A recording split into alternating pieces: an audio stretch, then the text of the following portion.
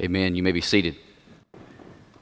Well, good morning, Mission Church. I can't tell you how grateful that I am to be with you this morning and to be sharing God's Word with you. It's truly humbling to do so, as it is any time when I'm sharing God's Word, whether it is with an unbeliever, with mission kids, or whatever. It's just always such an awesome responsibility. So I just appreciate your prayers for me this morning as we go through this text.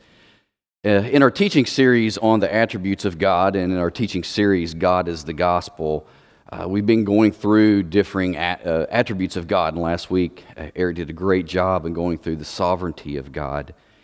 And as we were going through, and Justin, Eric, and I were talking about who would teach what, Justin and Eric gave me the freedom to pick which attribute I would like to teach on and preach on this morning. And I was immediately and quickly drawn to the holiness of God.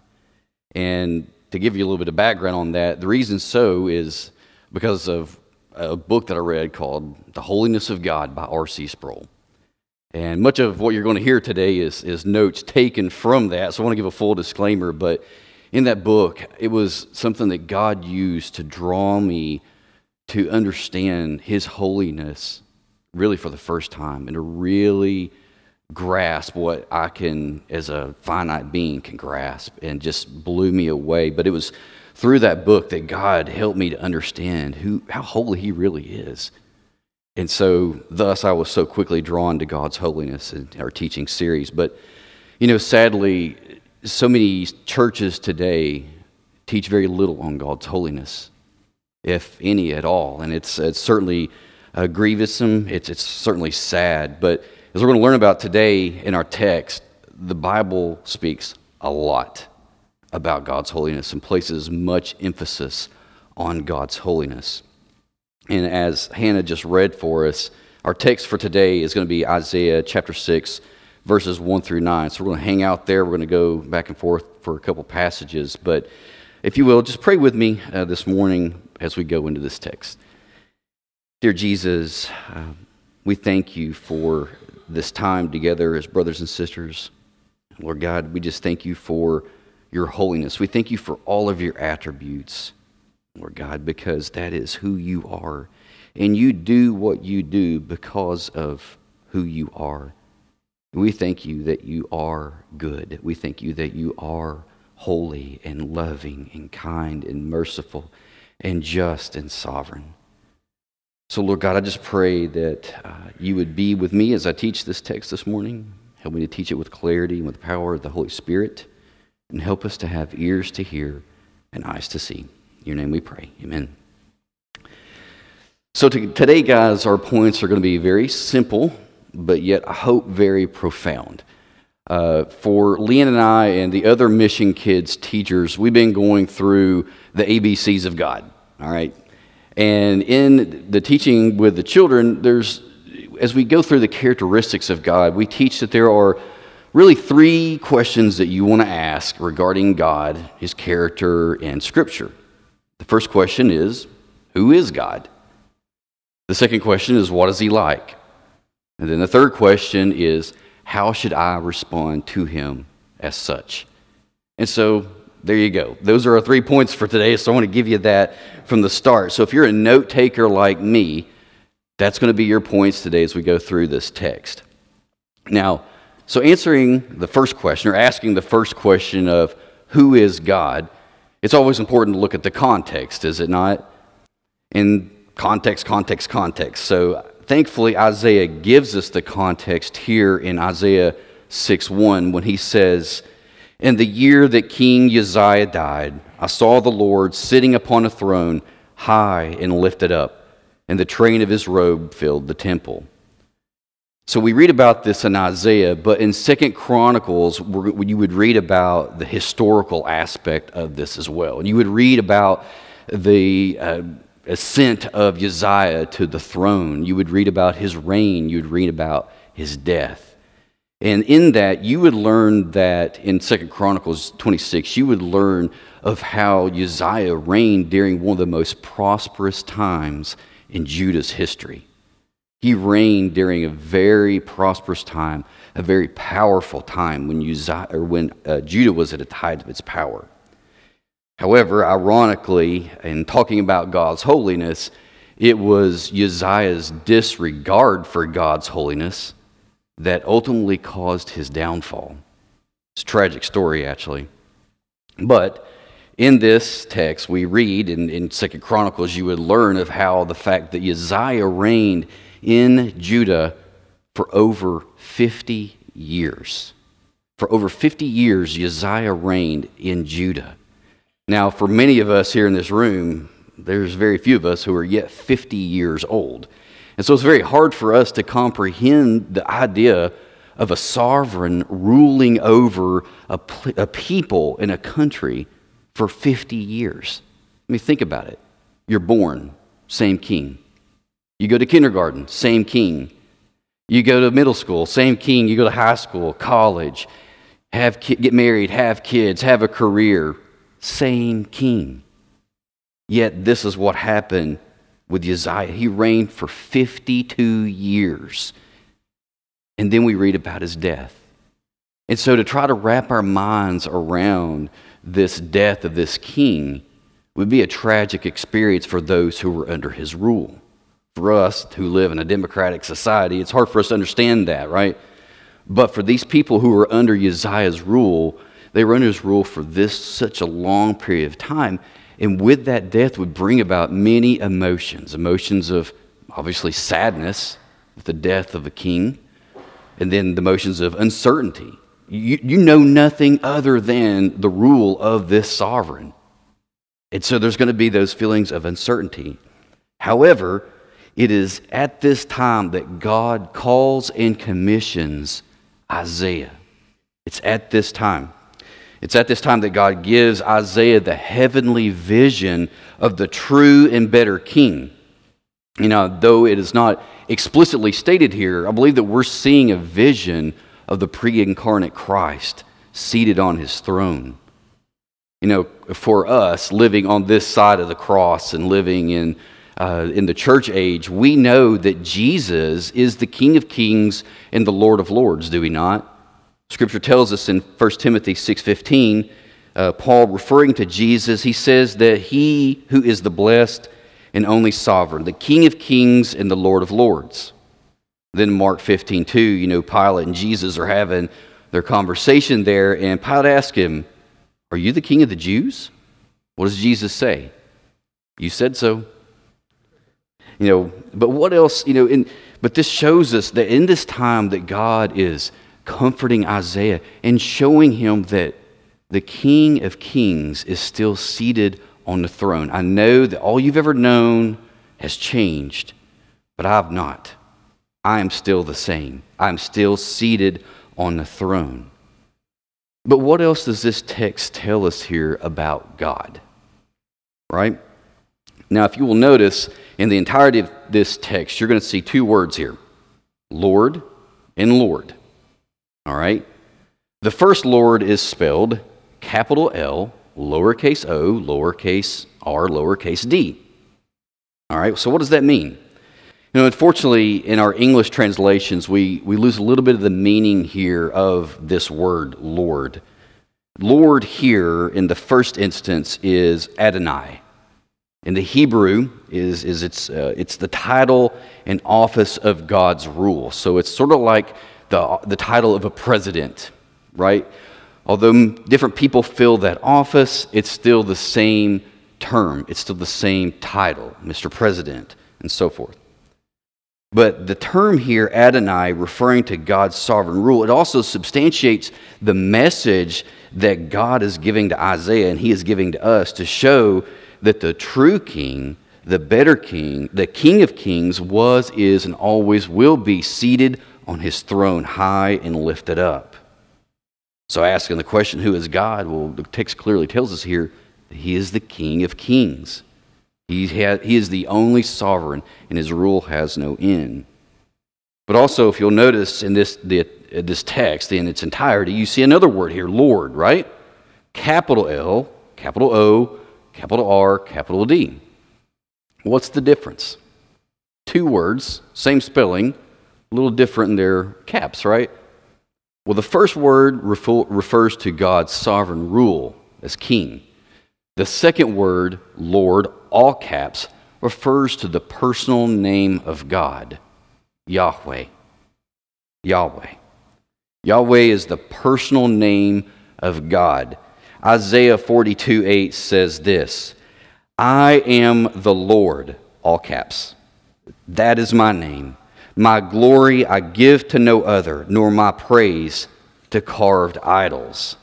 Psalm 8:9 says, O Lord, all caps, our Lord, capital L, lowercase o, lowercase r, lowercase d. How majestic is your name in all the earth. So you could say, O Yahweh, our Adonai. How majestic is your name in all the earth. Now, if you will, think back for just a moment to the story of Moses in the burning bush in Exodus 3. Moses is there in the burning bush as he's going after his lost sheep. And for me, one of my favorite movies is The Prince of Egypt. Any show of hands? Anybody seen that movie? Okay, I love that movie. I know it's a cartoon, but it's one of the best. I love it. And in that movie, it illustrates very vividly for me of that experience that Moses had. Moses is there before God in the burning bush, and God commissions Moses to go back to the people of Israel. And God says, or Moses asks him, who am I going to tell him? Well, what's your name? What's God's response? He tells him, he says, I am who I am. I am who I am. And every time I see that movie and that moment, man, it just runs chills down my spine. And it makes me long for the day that I can be before God just worshiping Him in such a manner. And I know one day that will happen, and it's going to be good. Now, but we ask the question, well, what does that mean, right? What does I am who I am mean? So you've got Lord, Yahweh, I am. It's all translations, right? But what does it mean for God to be I am who I am? It means this, that God is self-existent. When God says that I am who I am, it means that He is self-existent and He does not need anything or anybody. Now, amazingly enough, if you will, think back to Jesus in His conversation with the religious leaders in John 8.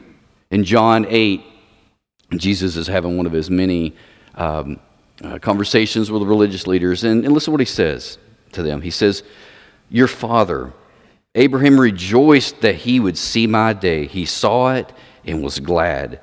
So the Jews said to Him, you're not yet 50 years old, and you've seen Abraham? Jesus said to them, truly, truly, I say to you, before Abraham was, I am. So they picked up stones to throw at Him, but Jesus hid Himself and went out of the temple. So Jesus is here telling these guys that He is in the burning bush. That's Him. And they picked up stones to throw at Him. They didn't pick up stones to throw at Him because He used bad English or bad grammar. And they didn't pick up stones to throw at Him because He was saying that He was older than Abraham. No, they picked up stones to throw at Him because they believed that He was committing blasphemy by saying that He was the I am, that He was and is the self-existent one. That's why they picked up stones to throw at Him. He was saying that He was and is Yahweh. So we ask the question, who is God? Well, the text here in Isaiah makes it pretty clear for us. God is the sovereign King of the universe, and that God is the self-existent one, and that all life comes from Him, as we read so clearly about in John 1, right? So we ask the question then, well, who's Jesus? Who's Jesus? Jesus is God with us, and He is that King who is seated on the throne high and lifted up. That's who God is. So then we want to ask the question, what is God like? What is God like? A.W. Tozer, we've quoted Tozer a lot in this series, and the reason for that, in many cases, is because he wrote a great book called The Knowledge of the Holy. If you haven't read it, read it. It's great. But he says this. He says, the child, the philosopher, the religionist all ask the same question, what is God like? But we must answer this question, or understand this, guys. To answer that question is impossible. We can ask it, but it's impossible to answer it. Because we, being finite beings, cannot understand the infinite. We cannot comprehend the incomprehensible. However, what we can do is take what God reveals about himself in his creation, and especially in his word, to at least attempt to understand. So what does the text tell us here in Isaiah as far as what is God like? Verse 2 in chapter 6 says, above him stood the seraphim. Each had 6 wings. With 2 he covered his face, and with 2 he covered his feet, and with 2 he flew. And one called to another and said, holy, holy, holy is the Lord of hosts. The whole earth is full of his glory. And the foundations of the threshold shook at the voice of him who called, and the house was filled with smoke. Now, a couple of things about this verse here is, number one, would be the interesting fact that Isaiah describes the anatomy of the angels. It's interesting, isn't it? You know, he states that they had 6 wings, right? So the first set of wings says that they had a set of wings to cover their face, right? Well, think about this. When God creates things in his infinite wisdom, he creates things to survive in the environment in which he created them to live. So with fish, he gives them gills, right? Fish are meant to swim in the sea, he gives them gills to breathe. Birds are meant to fly in the air, so he gives them what? He gives them wings. Bears are in the forest, and he gives them fur. Well, the same thing is true here for these angels. In order to survive, they had to have wings to cover their face. Why? Because their environment is the presence of God. Now, also thinking about Moses, if you will, let's think back about Moses up on the mountain. Moses is on the mountain, and he asks God the question, I want to see your face. I want to see you. What does God reply with? He tells Moses, he says, if you see me, Moses, you're going to die. But I will make a place for you here in this rock. I'll make a place for you here. You can hide here. And as I pass by, you can see my backside. You can see the afterglow of my glory. But otherwise, Moses, you're going to die. And so that's why God creates these angels to cover their face to survive in the environment of the presence of God. But the other set of wings that they have, they use them to cover their feet. Now, still thinking about Moses, once again, going back to the burning bush encounter, Moses is there in the presence of God. And what does God tell him to do? He tells him to take off his shoes, for you're standing on holy ground. Well, the same is true for these angels. They are standing on holy ground.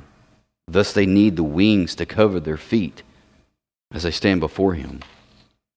And then lastly, these angels, they had the wings to fly. They had wings to fly because Hebrews tells us that angels are ministering spirits. But we also know that angels are finite beings just like us. They are not omnipresent like God. So, in order to be ministering spirits as they were created to be, they must go to and fro, and these wings allow that to happen.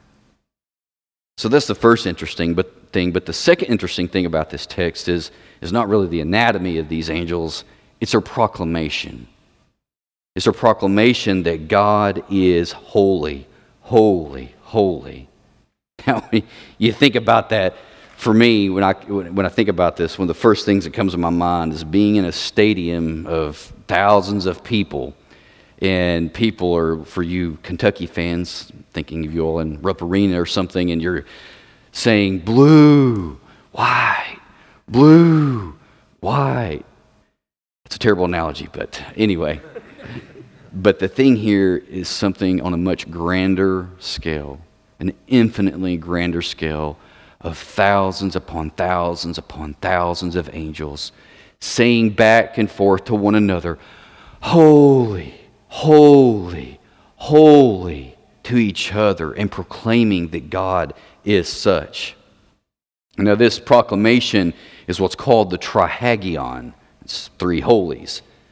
And what's interesting here is not that they repeat it once, not twice, but 3 times they say that God is holy. In the Hebrew language, this is a way to emphasize something. You know, for us in English, if we want to emphasize something, there's certain tools that we use literally. So we will italicize a word, we'll give it all caps, we'll put exclamation marks, we'll highlight it or whatever to emphasize something. But the Hebrews, they had their own ways of doing so. And to emphasize something in Scripture, you repeated it.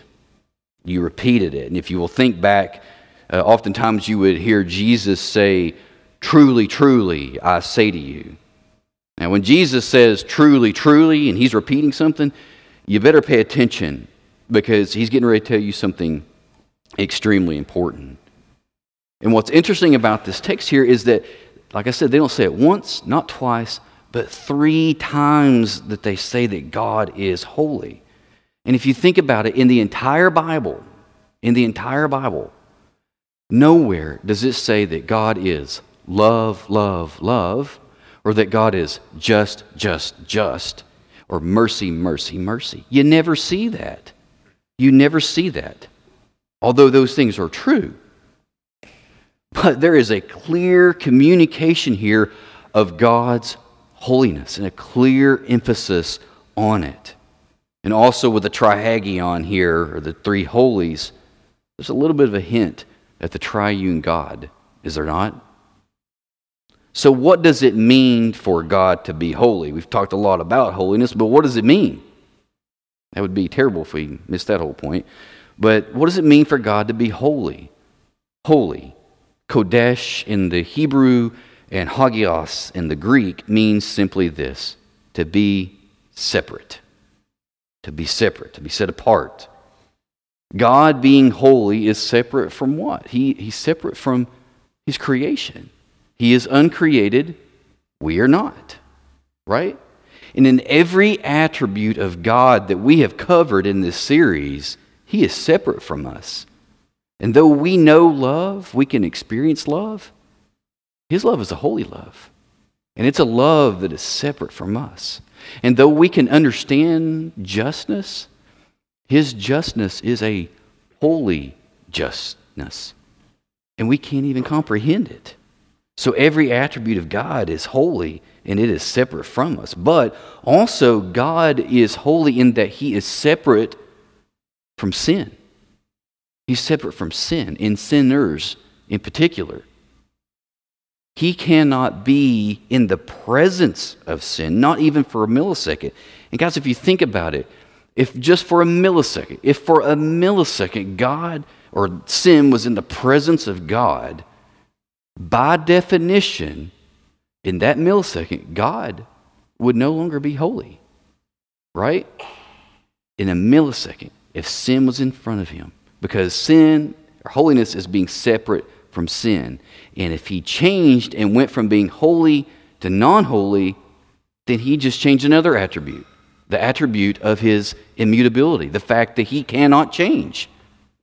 So he cannot even be in the presence of sin or sinners. Thus the need for the gospel, guys. That's the need for the gospel. And so we must understand that. And we must understand that God's attributes are not a standard by which God measures up to. Thus God is God. It's not a standard that he meets, thus he's God. No. Because God is good, what he does is by definition good. And because God is intrinsically holy, what he does is therefore holy. He sets the standards, not us. Period.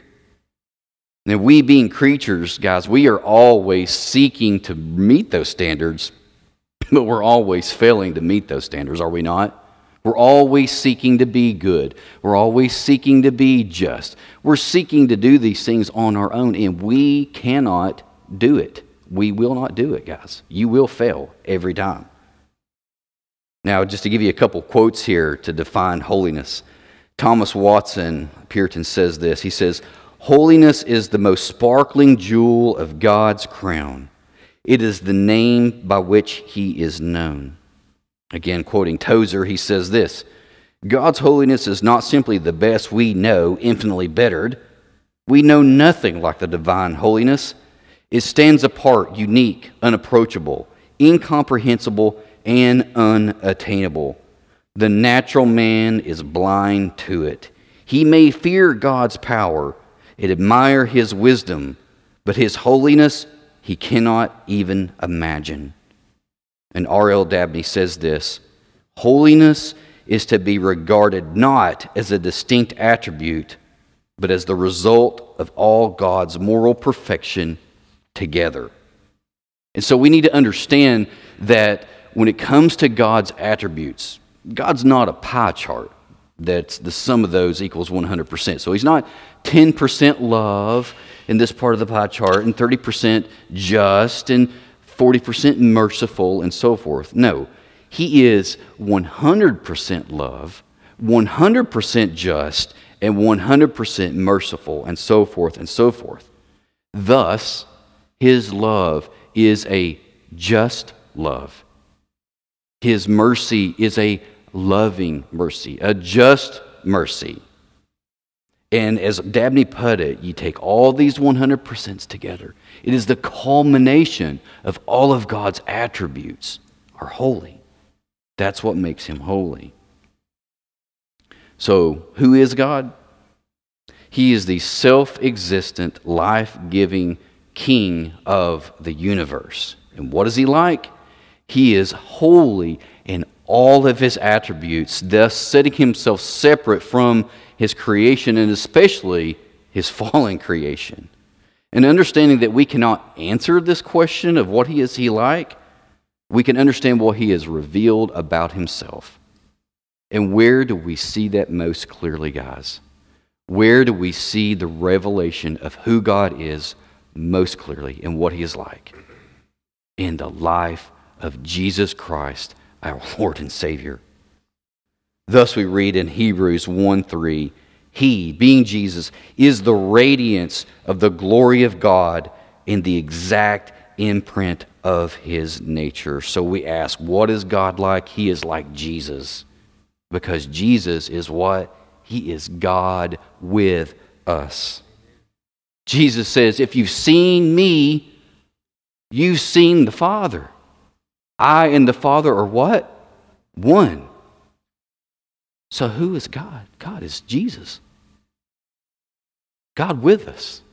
And what is He like? He's like Jesus. If you've seen Jesus, you've seen the Father. We must understand this. So next we ask the question, how should I act towards Him? How should I respond? So how should I act and respond to a God that is so holy that I cannot even imagine it or obtain it, as Dabney states?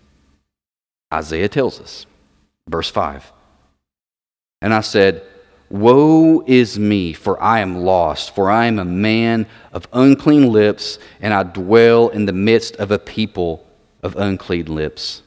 For my eyes have seen the King, the Lord of hosts."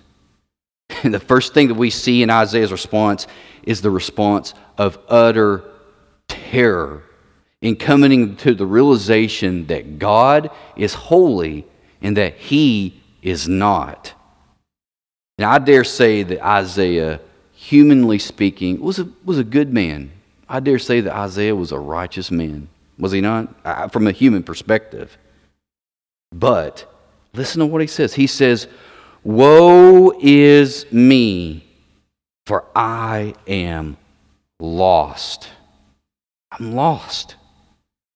Isaiah said that his lips are unclean. So he understood what Jesus said When Jesus says that it's out of the abundance of the heart, the mouth speaks. His lips were unclean because his heart was unclean. And he understood at that moment when he saw God's holiness, he knew that his heart was filled with malice and deceit.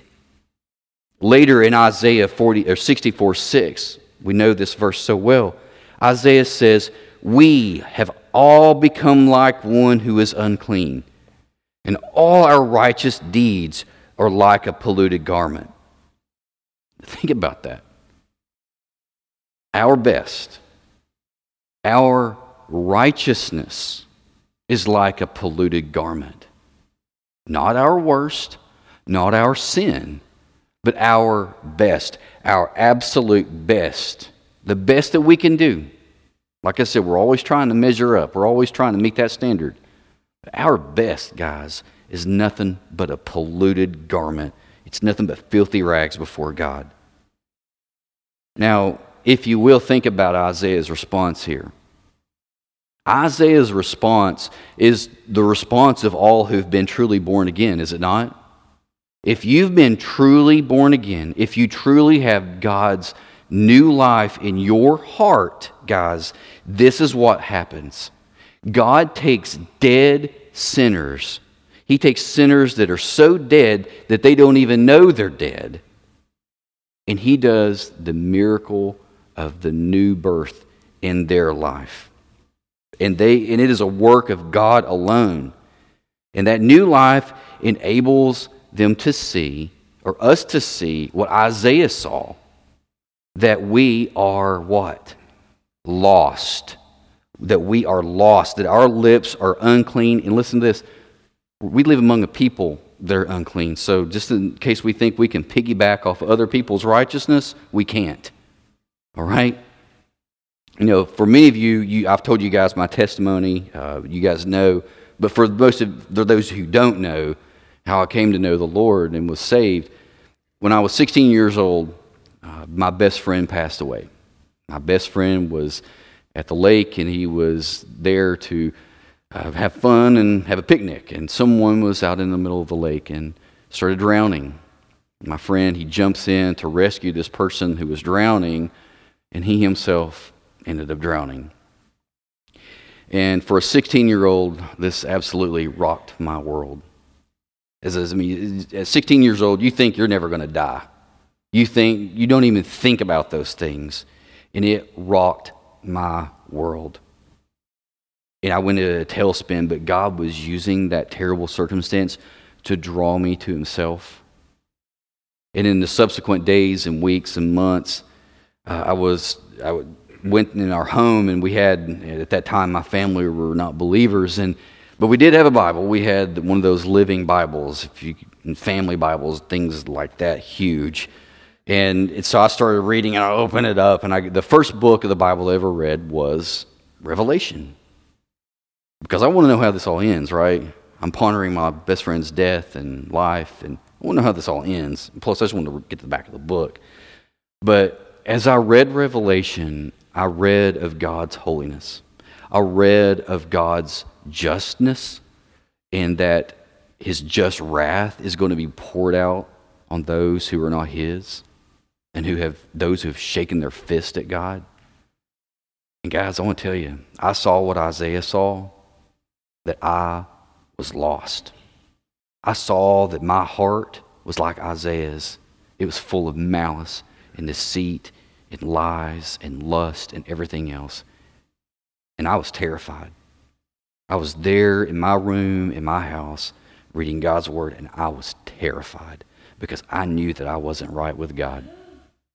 And thankfully, guys, by his grace, he gave me new life. He enabled me to see that. And he granted me repentance, as he does for all who believe. And I cried out to God, please save me, O Lord. Please save me. Spare me from this wrath that is to come. And by his grace, he saved me. That's the response, guys, of all who've been born again, is you understand your lostness. Because if you have not understood your lostness, guys, you can't be saved. I'm sorry. You've got to think about that. Now, even now, as a more mature follower of Christ, as I'm growing in my faith, it's not, well, I'm becoming more righteous these days. I'm more faithful these days. No, the more that you grow in your faith, the more you're going to find yourself face down in the dirt, understanding God's holiness. All right?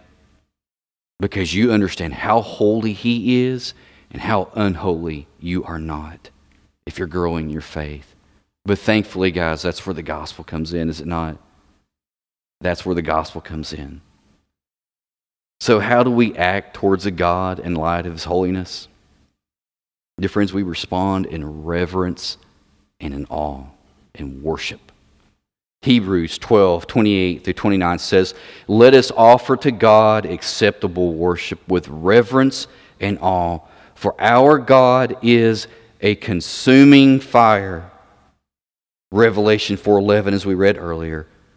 Worship, guys. "Worthy are you, our Lord and God, to receive glory and honor and power, for you created all things. By your will they existed and were created." Now, this is the response to the holy God. This is the response to an encounter with the holy God. May I be so bold as to say, dear friends, there are so many people that I hear going around nowadays claiming that they've had an experience with God, the holy God, and they're not changed by it. They're not in wonder and awe and worship of Him. They say they had a Coke with Jesus or something like that and shared a bag of popcorn. Guys, that is terribly blasphemous and terribly dangerous. And one should be very careful in saying such. But the uniform, consistent response in Scripture, guys, to an experience with the holy God is one of terror and awe and reverence and worship. That's the consistent response in Scripture. And that's how we should react towards Him. But look at what happens next. Isaiah chapter 6, verse 6. "Then one of the seraphim flew to me, having in his hand a burning coal that he had taken with tongs from the altar. And he touched my mouth and said, 'Behold, this has touched your lips. Your guilt is taken away, and your sin is atoned for.'" In this imagery, there is a beautiful picture here, a beautiful yet painful picture of the gospel. The beauty here is of the angel taking this coal and coming to Isaiah and touching his extremely sensitive lips and removing his guilt. It's a beautiful picture of the gospel, and that the angel does something for Isaiah that Isaiah cannot do himself, and that's remove his guilt and his sin. Repentance is painful, is it not? Sin, the payment of sin, is painful, is it not? But in doing so, the angel removed his guilt and his sin was atoned for. Now, this vision is only emblematic of what Jesus actually does for us. Jesus does something that we cannot do on our own. And when we consider God's command to be holy, for I am holy, we can't do that.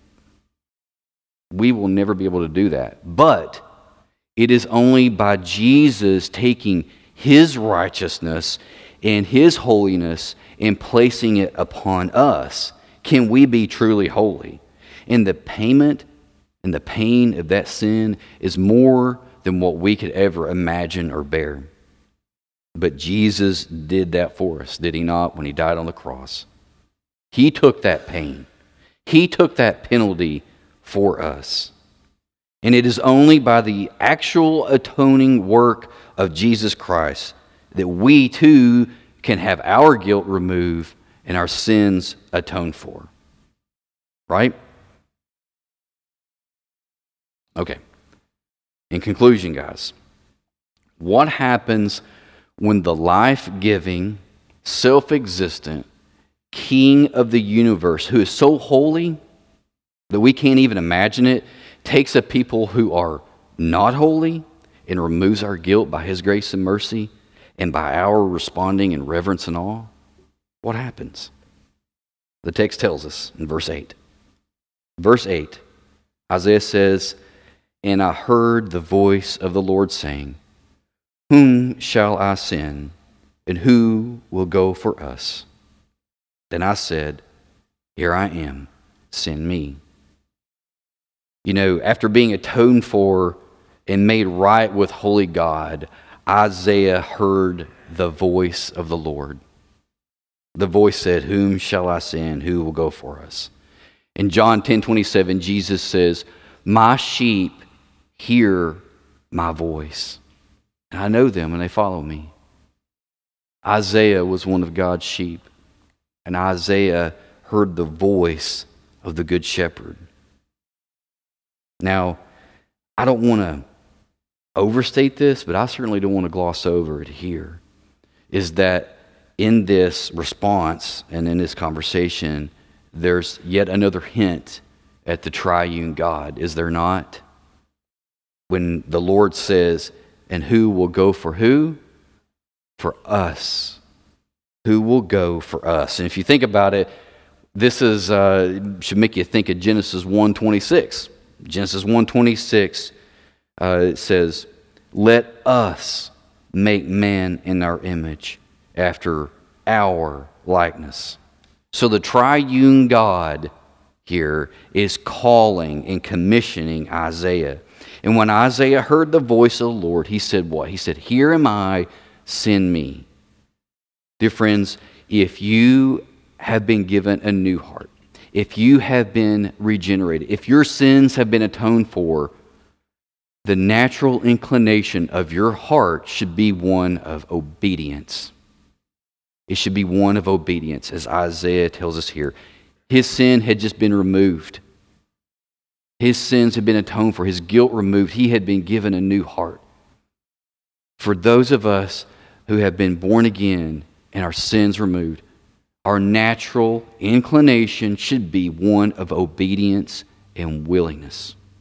Now, granted, are we going to fail? Absolutely. Are we going to struggle with that until we reach heaven? Absolutely. But the natural inclination of someone who's been born again should be one of obedience. You know, thankfully, when God saves us, He doesn't just give us a get-out-of-hell-free card, does He not?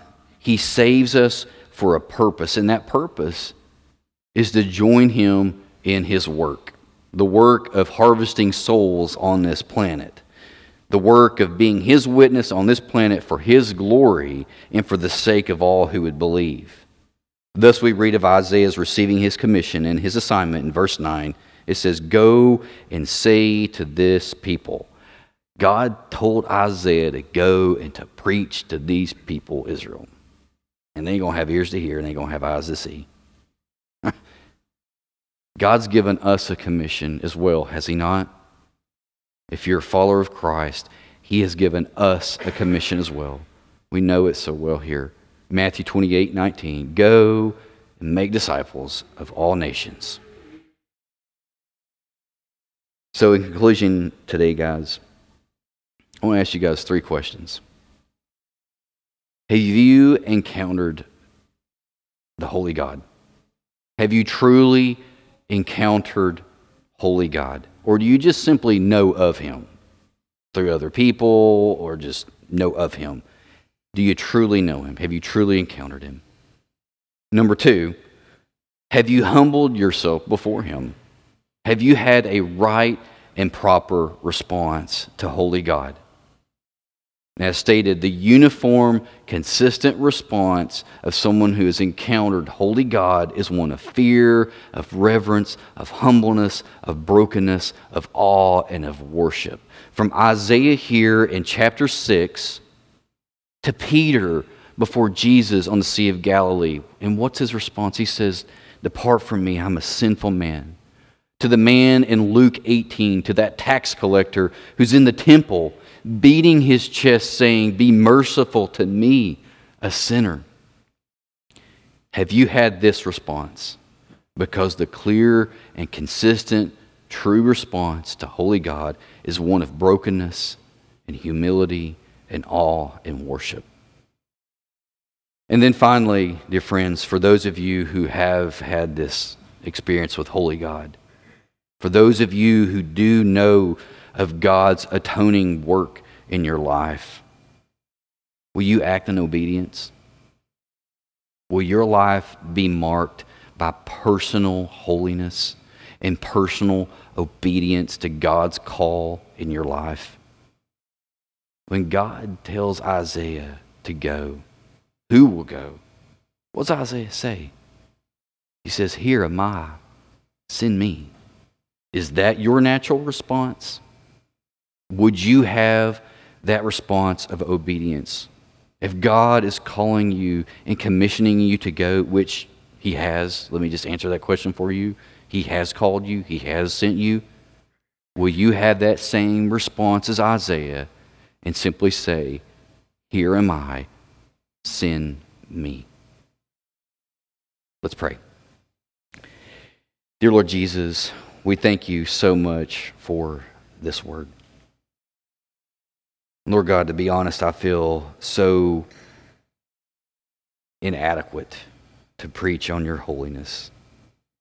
I feel so inadequate, Lord God, to even describe who you are. Yet, Lord God, that's where I trust in your sovereignty. I trust that your word is sufficient and it will not return void. I pray that it has gone forth this morning, that, Lord God, that it will do the work in which you had sent it out to do. I pray, Lord God, that as we are gathered here, that we will worship in spirit and truth. We love you, Jesus. We thank you for who you are. We thank you for making us holy because of your holiness, making us righteous because of your righteousness. In your name we pray. Amen.